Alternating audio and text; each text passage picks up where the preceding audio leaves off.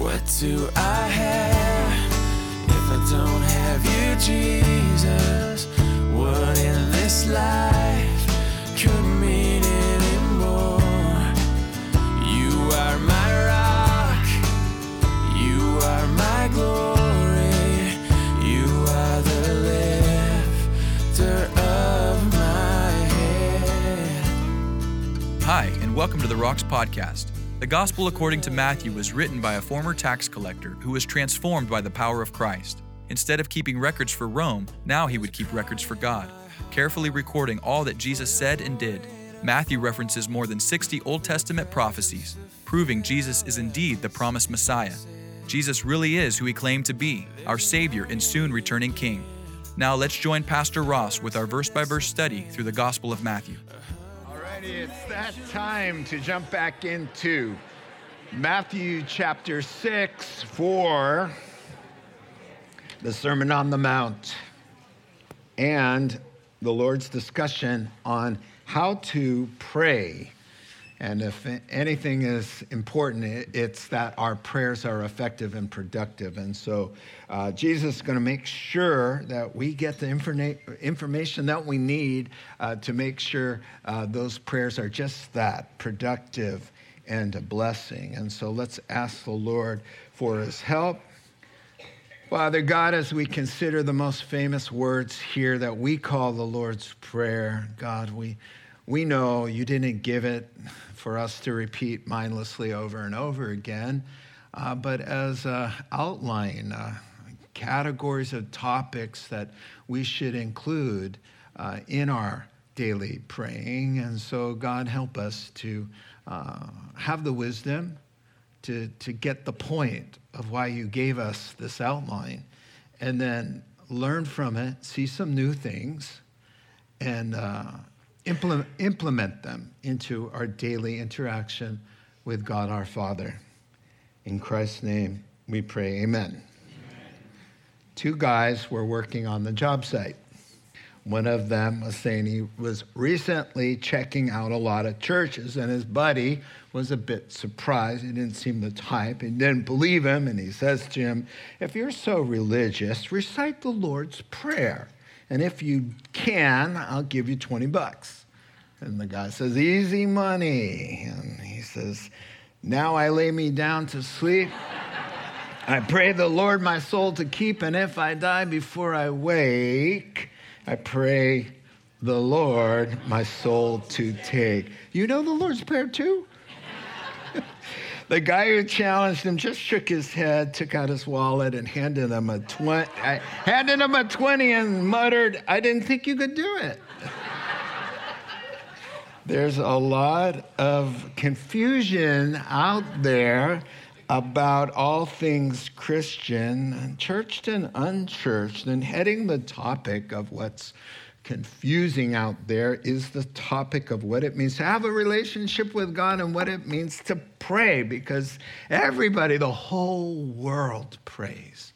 Probably 95% of the world has uttered at least one prayer. And so it's a big deal, but unchurched and church people alike. The Holy Spirit says in Romans chapter 8 and verse 26, we, the church, we don't know how we ought to pray. We need help by the Holy Spirit, who is glad to step in and intercede on our behalf. And so that's the good news. Here in Matthew 6, as I said, Jesus now in the Sermon on the Mount, he's rebuking the religious teachers of the day for their hypocrisy. Everything they do is for a show, even their prayers, their public praying. They bow their heads and say these formal, flowery words, but their hearts weren't into it. And so Jesus had to say, don't be like them. And as you recall, we're picking back up in this very paragraph where Jesus said, when you pray, don't be like pagans who don't know God,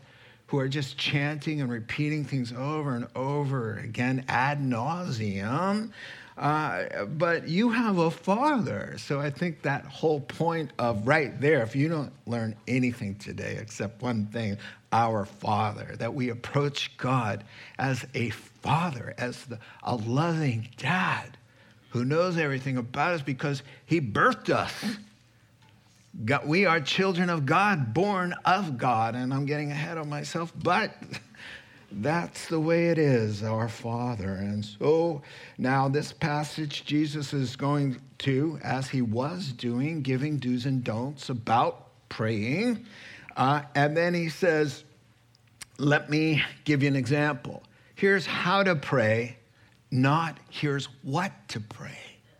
You see? So here's the structure. Here's some insights. Here's a way to think about who you are, who God is, so that when you do pray, you've got these things in mind and to help you to aim your prayers and construct them in a way that's biblical. Biblical thinking about who you are, what's going on, what's important, and all of that. That's the purpose of what we call the Lord's Prayer. And so we're going to dive in now. What is sad and strange and ironic is that Jesus gives the example right after saying, don't repeat prayers over and over again. The very sample prayer he gives has been turned into the most repeated prayer over and over again by people all over the world, thousands of times in their lives, and most of them don't come to a saving knowledge of Christ with a heart interacting with the Father. And so very sad, very ironic, and we don't want to fall into any of that. So we turn our attention now to the model prayer with all its invaluable insights. We skipped it last week so that we could spend more time on it this morning. So let's get started here. And when you pray, just backing up for some context, the next paragraph is ours to consider this morning. This was last week. When you pray, don't be like the hypocrites. They love standing in the synagogues, putting on a show on the street corners to be seen by men. Look at me, I'm so devoted. I tell you the truth, there you go. They have their reward in full. But when you pray, it's private, personal. Go into your room, close the door behind you, and pray to your Father who is unseen. Then your Father who sees what's done in secret will reward you. And when you pray, do not keep on babbling like pagans. You have a Father, for they think they will be heard because of their many words. Of course, God's going to hear me because I'm torturing myself with this prayer. 8, do not be like them. Don't do that. For your Father knows exactly what you need before you ask him. Next breath. This then is how you should pray. Don't repeat things over and over again, but here's the structure, how you should be thinking of God and your role and his heart and your obligation. Our Father in heaven, holy or hallowed be your name. Your kingdom come, your will be done on earth as it is in heaven.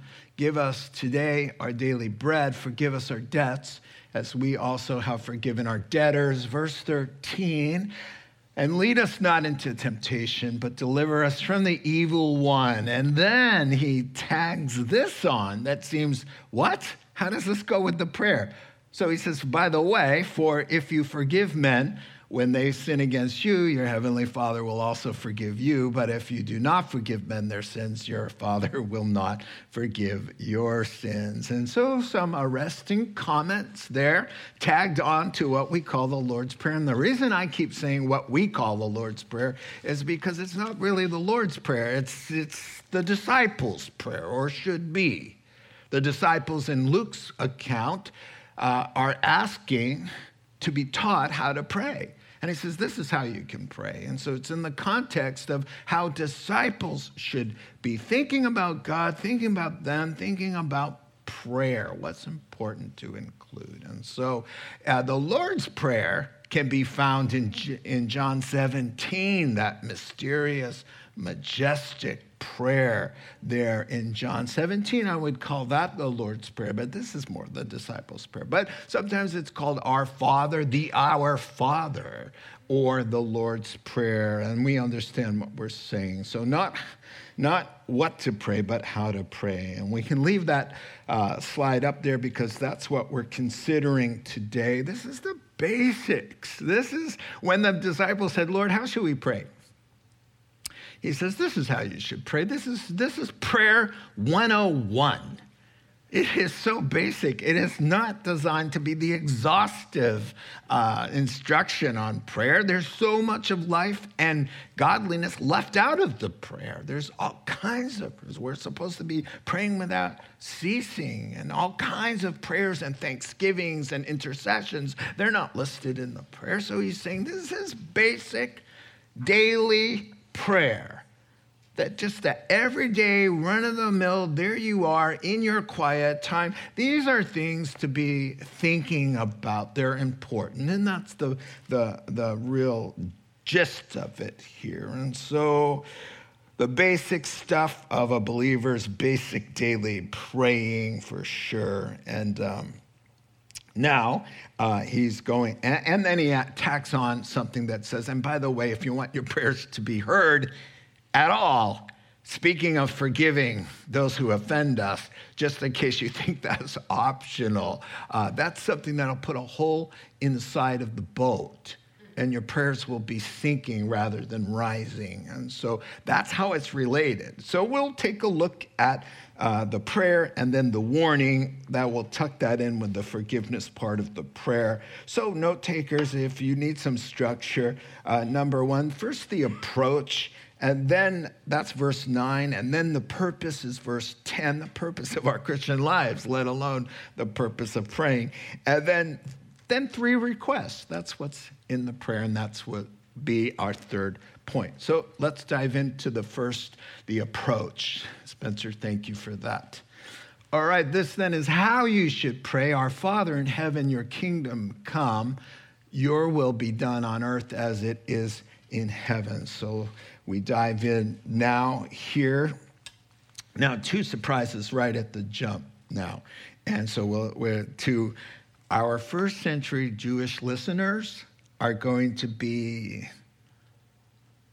shocked to hear the approach.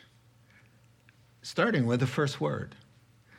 Jesus, you just told us that when you pray, it's private, personal. You should go into your room, close the door behind you, and just start praying.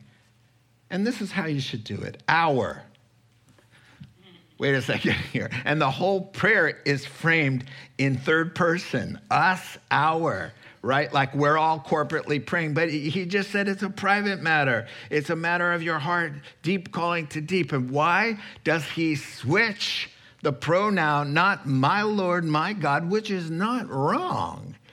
Paul the Apostle says, my gospel, my God and my Savior. Thomas, my Lord and my God. There's nothing wrong in that. But he's directing us to say, I want you to start thinking, when you approach God, outside of yourselves, outside of self-interest, outside of this all exists about you.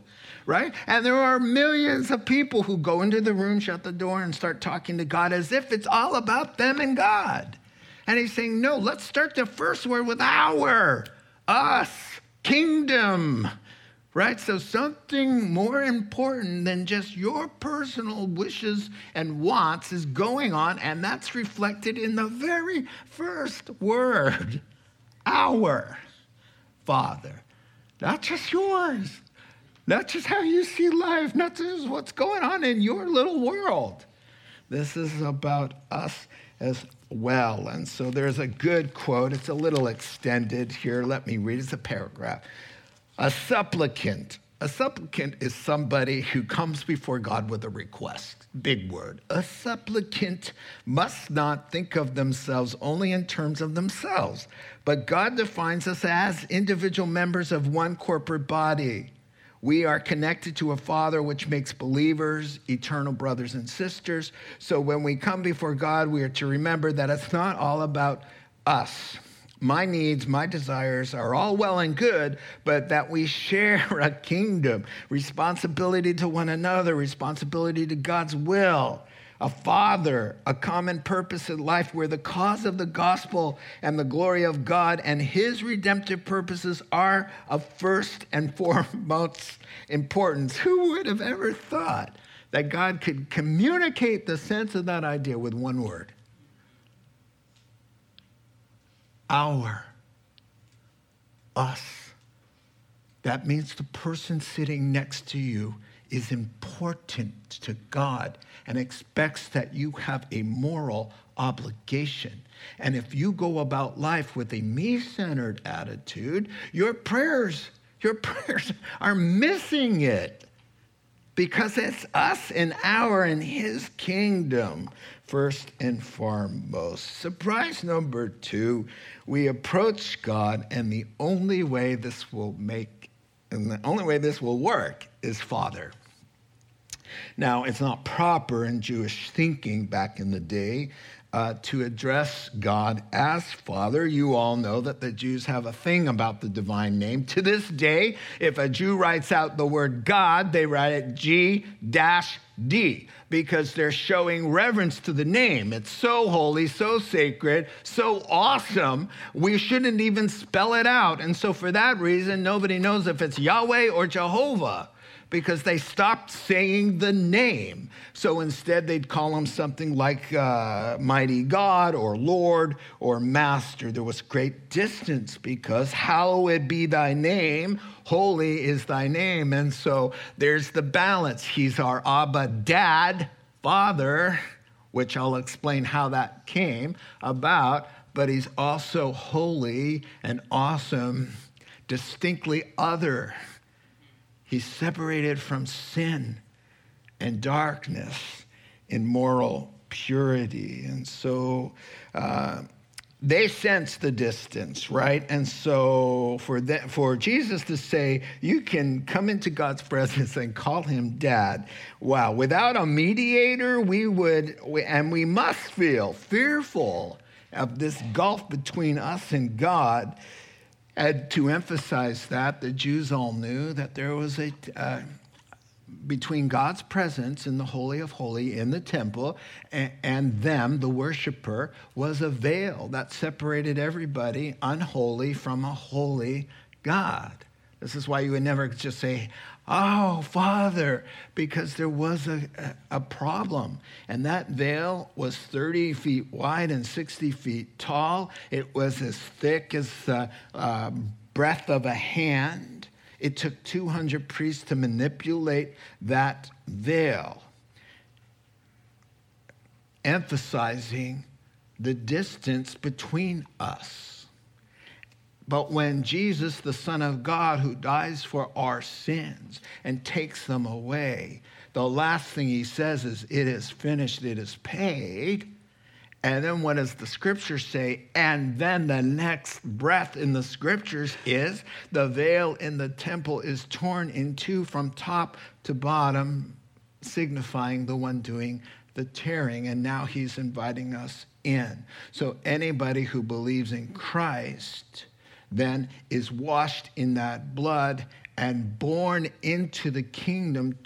He came to his own rejected him, but to everyone who received him, to them he gave the right to become children of God. Not born because two people got together and said, let's have kids, but born by the power of the Holy Spirit. Now they're children of the Most High God. Now because you've been blood washed. Now because you've come to Christ. Now because the sins have been taken away. Now that the temple curtain is torn in two because your sins are gone, paid for in full. Now because the Holy Spirit has raised you to new life and you're a new creation, somebody who's crying out to Abba God, this new life in you says, Daddy, you're born like a little baby, and now you come in cleansed, innocent in his sight, and you get to say to the God of the universe, Abba, Father. But Jesus says, and don't forget, holy. He's still holy. But now, holy is his name. But now, holy is your name too. Oh, before, no, your name was not holy. Oh, but now he has made you holy through that transaction. Now there's a shared moral purity. There's a shared holiness. There's a shared family resemblance, because like Father who is holy, we are holy. I love that scripture, Hebrews 10:14. I think it's my favorite scripture. Certainly this morning it is. listen to this, for by one sacrifice he has made perfect forever those who are being made holy. So in a sense, you are not going to be any holier than you are in God's sight. But you are already, but not yet. So you're working out by the power of the Holy Spirit that holiness. That's why he says, I'm holy, be ye holy, for I am holy. That is something that puts us right with him, his death. And now, not only can you speak my name, not only can you spell my name out now, you know what? You can spell it this way. F-A-T-H-E-R. And you know, for short, if you just want to scribble out D-A-D, you can do that too.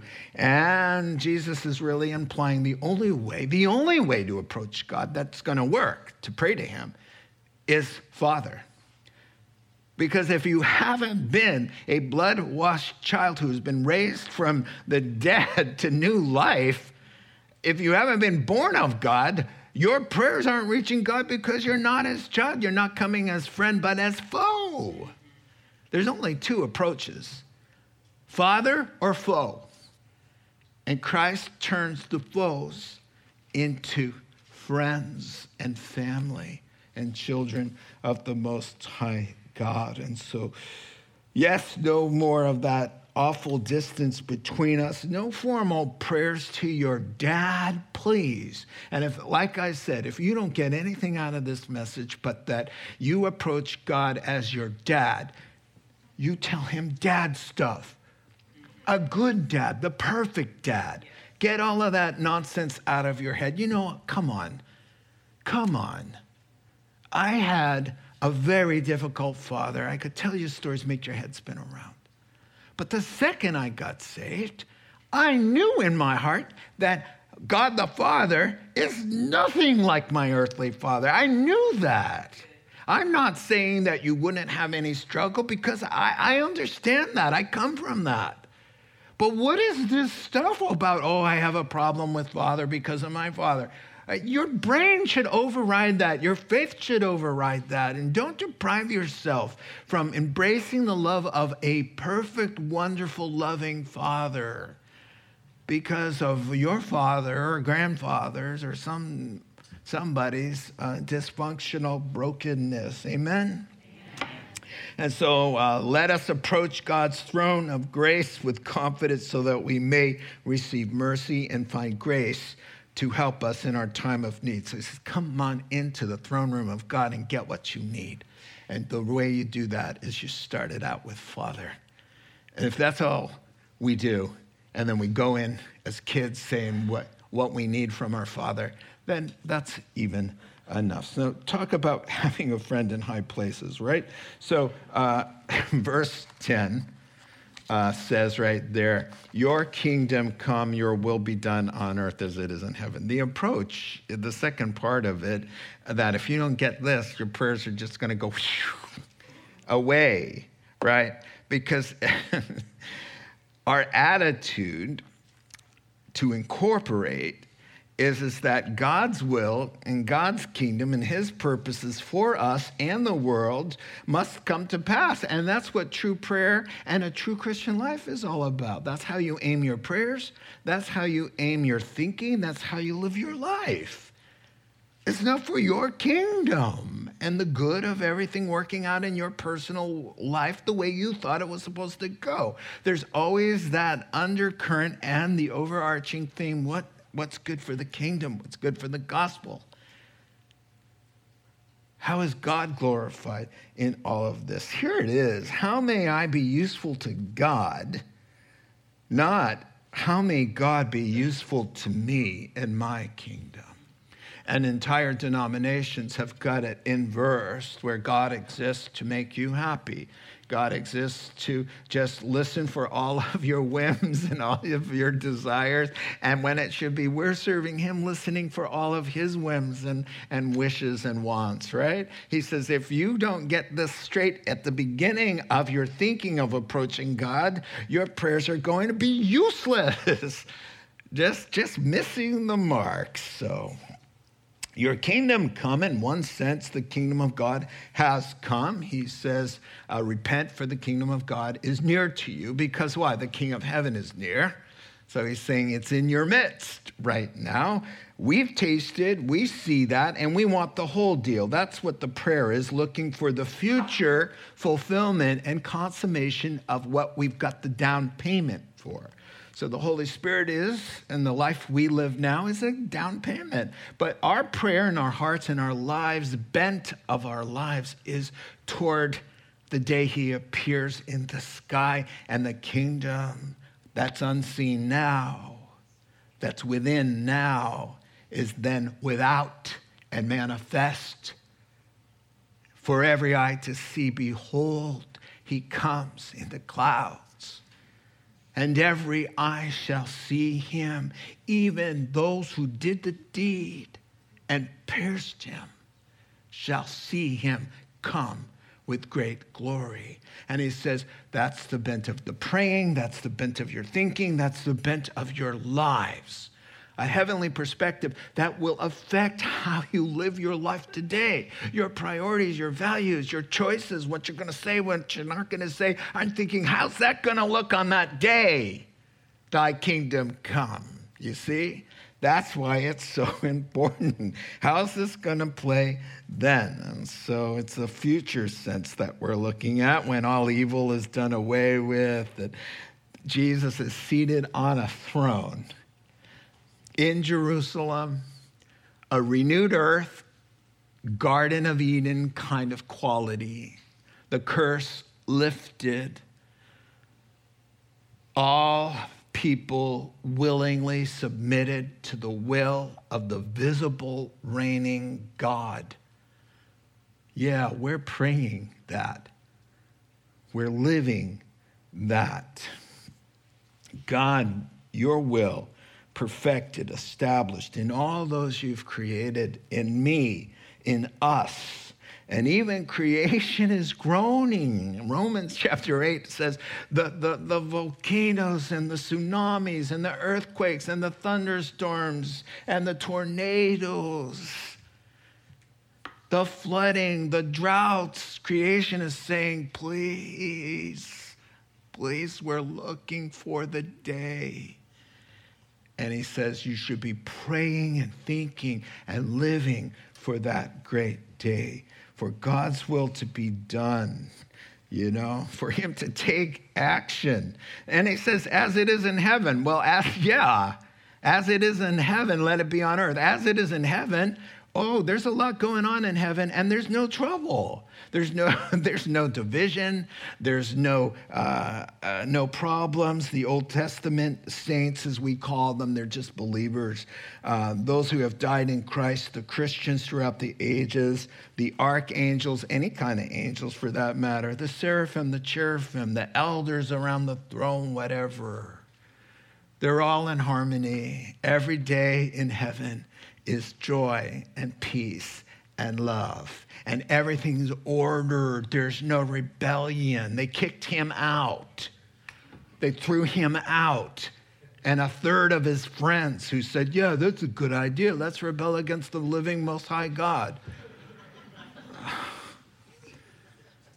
They're out. So as it is in heaven, may that be on earth. And that will be the case. That the way things operate in heaven is coming to a neighborhood near you. Amen? I'm glad you guys liked that one. All right, so you want his kingdom to come, right? I mean, are you not tired of the way this kingdom works? I am. So he says, the whole New Testament say, come, Lord Jesus. Maranatha. Maranatha means come, Lord Jesus. And so that's the approach and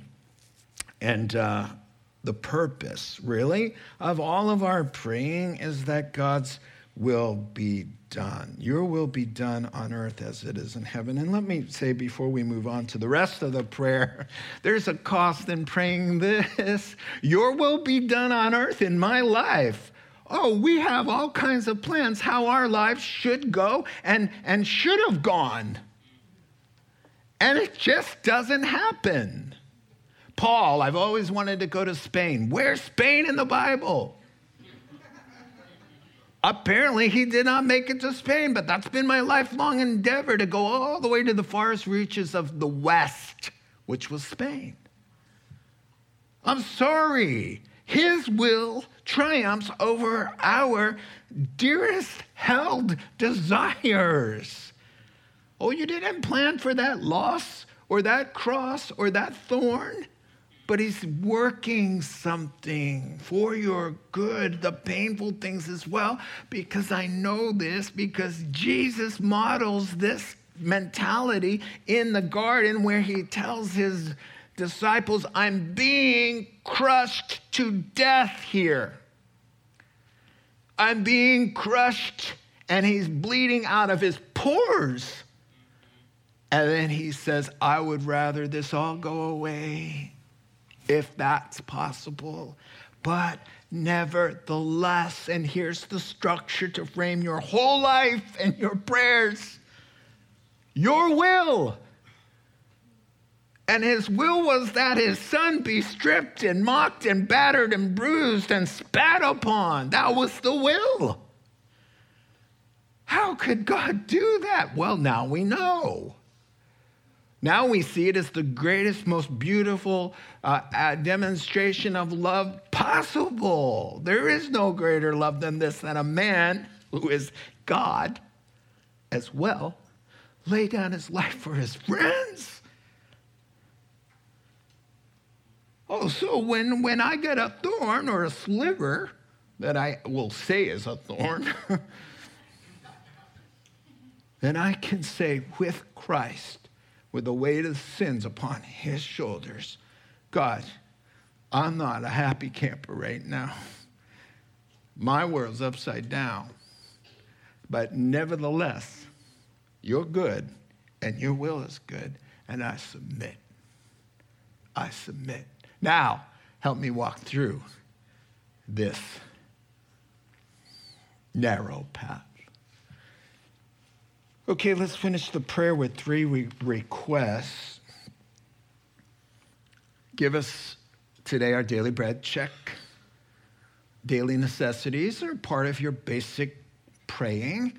Forgive us our debts, our sins, as we forgive those who sin against us. The word is the same word.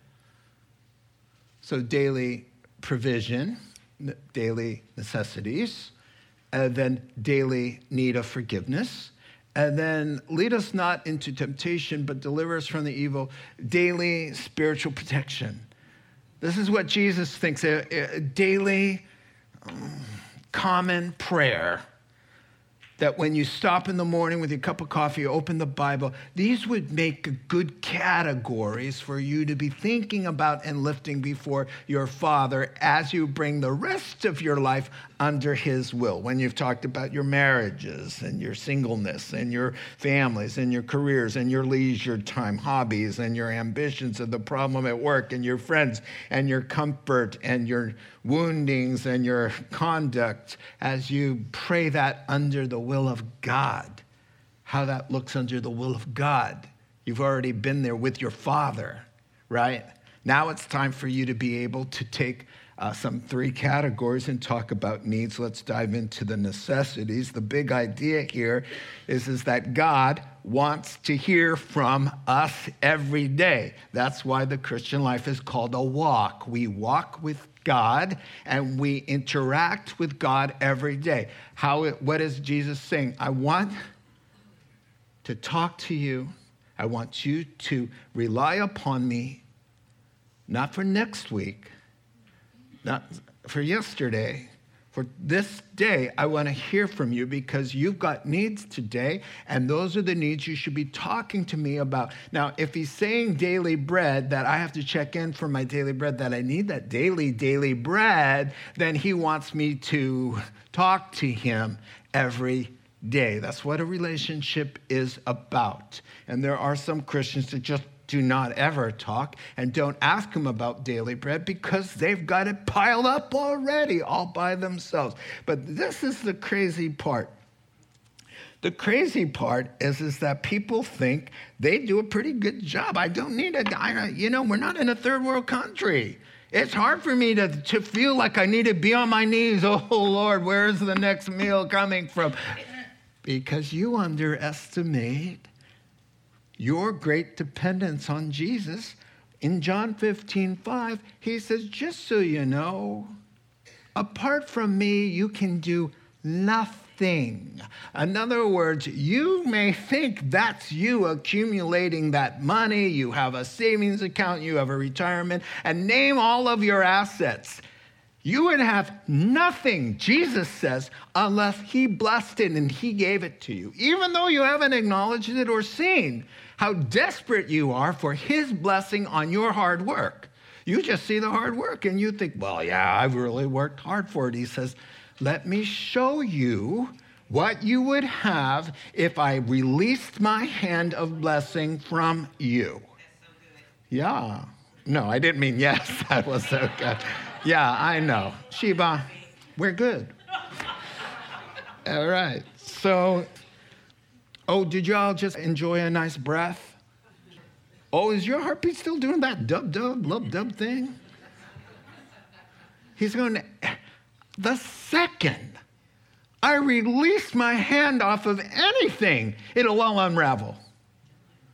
You owe your breath, your heartbeat, and everything, every good thing. He says every blessing comes down from God. Well, what about the non-Christians who don't even know him and look at their bank accounts? He says, that's me. He says, I'm kind to the wicked and generous with the ungrateful. I'm blessing them. Nobody has a blessing without the blesser, right.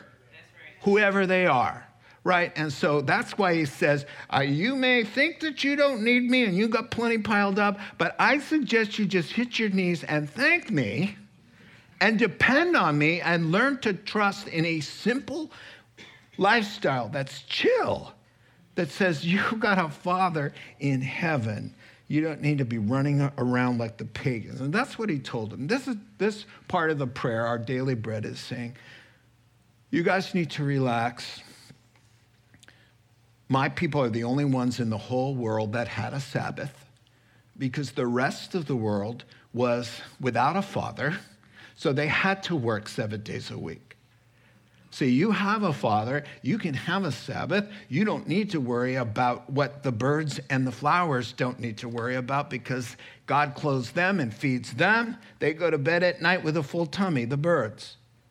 And he says, how much more valuable are you? So just look to him for your daily necessities. Rely on him and he will come through. That's the way he is. And so let us humble ourselves before God. One writer said, before God has to come and teach you where it all goes without his hand of blessing. And so there's more to life than just food and rent. And so that's where we ask daily necessities is also the grace to deal with a difficult person.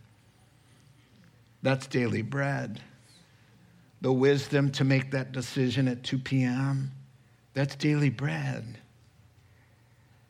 So I see that as what's going on today. What can I give you to nourish you? And so he goes on now with help for your heart, because it's not just about making your rent. It's about having a heart that's right before God. Let's talk about daily forgiveness. He says, let's talk about forgiveness. Your sins against me and other sins against you, because that's important. Now, here he uses the word debt. And Luke, when he talks about this, he uses the word sin. And so it's the same idea. The metaphor is a little bit different. But when we sin, the pictures in Greek of sin is falling short of a standard, stepping over a line. That's where we say trespass, right? To rebel, to act wickedly. And my favorite is lawlessness. Lawlessness. Nobody tells you what to do. You're just going to do it. Not even God. That's sin. And it puts us out of fellowship with God. So, not in a salvation way, but in a fellowship way. And so when we sin, we're not jeopardizing our salvation. If you're got the Holy Spirit, you've been eternally saved. That's what he calls it, eternal life. So once you have something that's called eternal life, what do you have? But if it wasn't eternal, then you couldn't call it eternal life anyway. I digress. And so in the same way that we have a sin nature that sometimes gets the best of us, we're supposed to live by the power of the Holy Spirit and keep that beast at bay. But a lot of times the beast gets out and we sin. It's the same way when you violate a friend, when you say something terribly rude or do something that you deserve total absence of fellowship from that person. The same thing happens when we sin against God, that the fellowship is broken. We're not walking with him anymore. Why? Because we spit in his face, or we grieved him, or we quenched the spirit, or we gave him a backhand. Bam. And then we wake up in the morning like, whoa, God, what's up? And oh, my Heavenly Father. And he's like, can we talk about your sins yesterday? Did you hear how you talked to your wife? Dude, we need to talk before, you want to talk about the job site and all of that. That's nice. Can we go back to your sins? So he says, do a scan. The Holy Spirit will help you. He will help you. They will come straight up. We need to talk about that. So he says, I want you to talk about those things with me because they have disjointed our fellowship, not our sense of father, son, father, daughter. That remains. But the sense of walking together, right? The selfish attitudes, the gossip, the greed, the lust, the sexual immorality, the lying, anything like that, or failure to do the right thing. Those things have to be observed and acknowledged and turned from and talked to him about and asked the forgiveness. And now he says, and notice how the petition is phrased in verse 12. Notice this. We're asking for the same forgiveness that we ourselves are extending to those who have offended us in like ways. Let me get that there. Look at the genius of Jesus. He's saying, and pray this way, Lord, we're asking you for the same forgiveness for me that I'm extending every day to those who sin against me. Oh, wait a second here.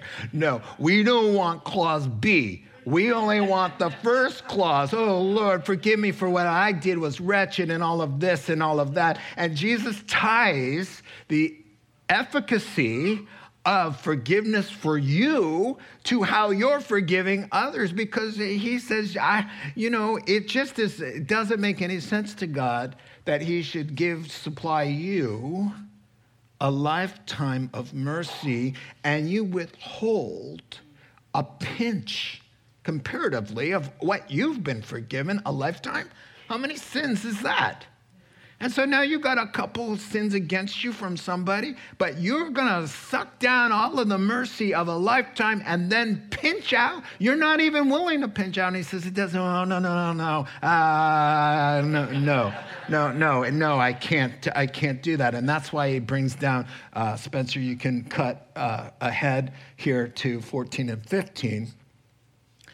If you forgive men when they sin against you, good. God will forgive you. But if you don't, please know that you're not getting forgiven either. Now, a couple things that this can and can't mean. Number one, it can't mean eternal salvation is hinged upon your ability or willingness to forgive, because nobody would be going to heaven. All right? Salvation comes by grace and faith alone. There is not one condition tied to the gospel's invitation to live forever and be reconciled to God. Not one, including forgiveness. So what is he saying? Couple options. One is he could be saying, listen, if you're not right with me, the kinds of people who remain in unforgiveness are the kinds of people who remain in unbelief. And so you're bitter, you're agitated, you're angry, and you're unforgiving because you've never experienced the forgiveness of God. So in that sense, he could be talking. But another writer said this, the other option is that in your daily sins, and this makes sense, your daily sins that don't lead to condemnation, but just lead to a loss of blessing. You're out of fellowship with him. He will not let you proceed in blessing, in spiritual growth, in Christian maturity, in ministerial opportunities.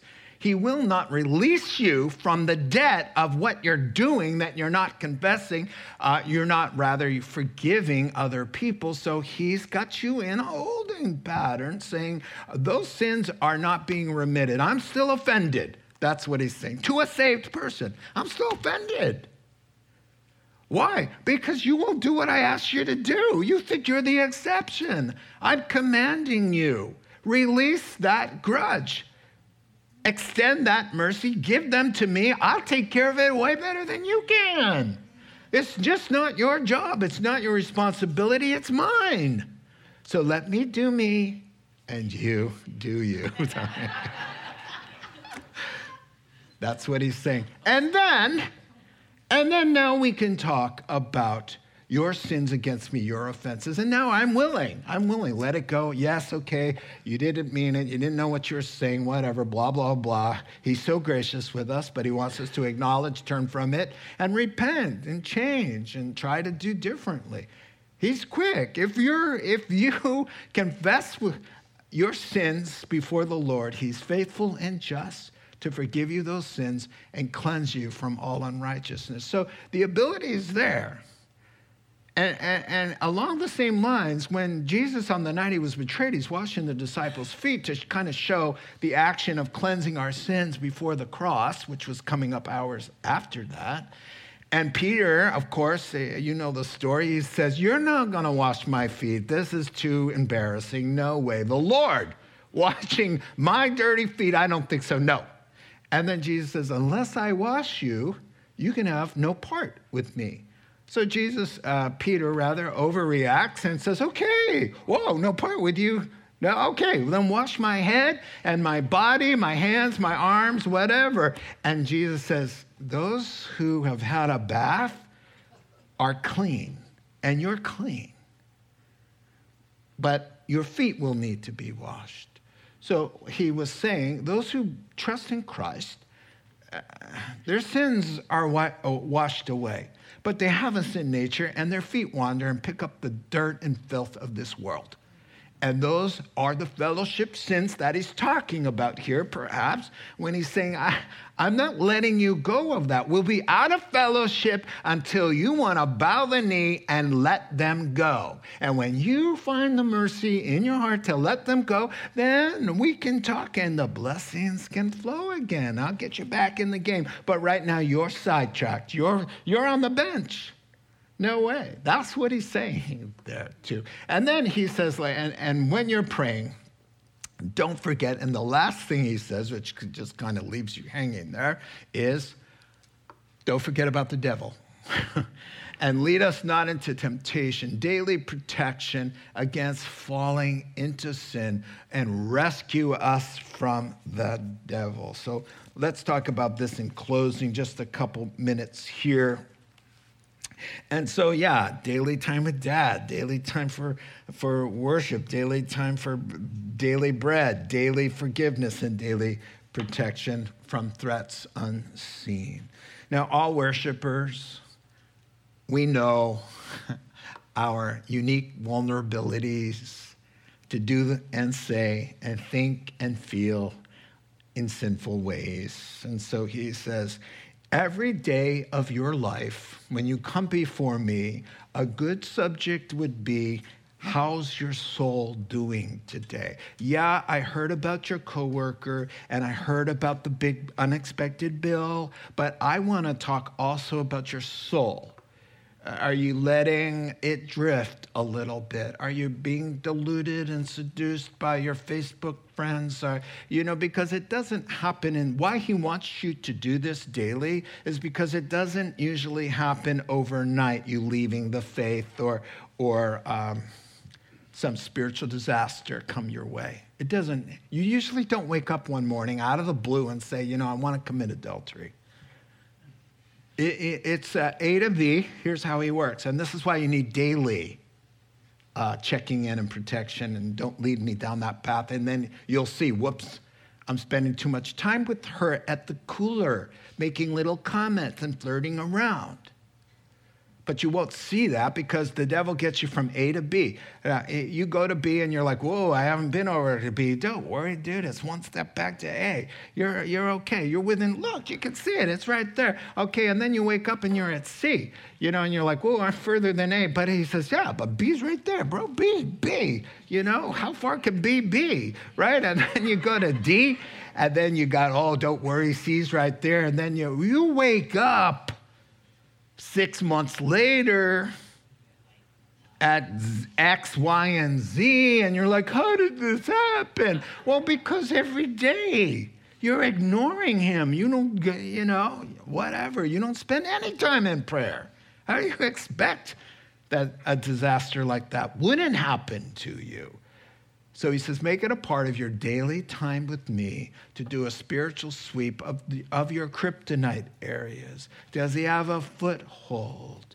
How are we doing in that darling sin of yours? Right? He wants to check in with those things. Strengthen me. Here it is. Give me discernment and all of that. And then he says, deliver us from the devil. The devil, heads up. He prowls about like a roaring lion seeking someone to devour. He deceives, he distracts, he seduces, and he gets in there. One time, and I've told you this before, back in the early days of our marriage, Barb and I had a total misunderstanding. And it wasn't over anything major, but the reactions on both of our parts were like, this is the worst thing that ever happened. And suddenly Barb just stops, both of us, and says, whoa, hold on here. This is the enemy. This is demonic oppression, because if you put this on paper, people would laugh, right? So let's pray. And so we prayed, and I was like, oh, there we go. He's constantly at work seeking to destroy. And maybe it's not Satan himself, because he's probably busy right now in the swamp. That way. That way. But he has demons, and they know who you are because you're dangerous. Why? Because you're so cool? No. Because the Spirit of God lives in you, and you're dangerous because of that. So let's mess you up. And Jesus says, in your daily time, we want to do a sweep, and we want to be thinking, is the devil around? Do we need rescue? Because the rescue the rescue helicopter is ready and willing to come your way. But you got to pray. Let's pray. Father God, we thank you for this model prayer and just all the insights. I am sure, God, that and has been many series and series and series, maybe a year of teaching just from a few of these lines. God, you're so profound, and we love you so much. We're all terrible at praying, God, every last one of us. It's just, we all fall short. I'm appalled at how hard it is for me to pray. God, would you give us the grace to see how desperate we are, that we can't do anything without you, and we need to be hitting our knees more often. Whatever position works for us, God, whatever time works for us, to pray without ceasing, to not let the umbilical cord get all knotted up, but to flow so we can be nourished. God, change us, God. We just don't, we've got fears and we avoid you and it's all stupid. God, just help us to fall in love with you and fall in love with the idea of being with you and fall in love with the idea of praying. Make us want to do it. In Jesus' name, amen. You've been listening to the Rocks Podcast. Our regular services are held on Sunday mornings at 8:30 and 10:30 a.m. in Santa Rosa, California. If you'd like to learn more, please visit our website at cctherock.org.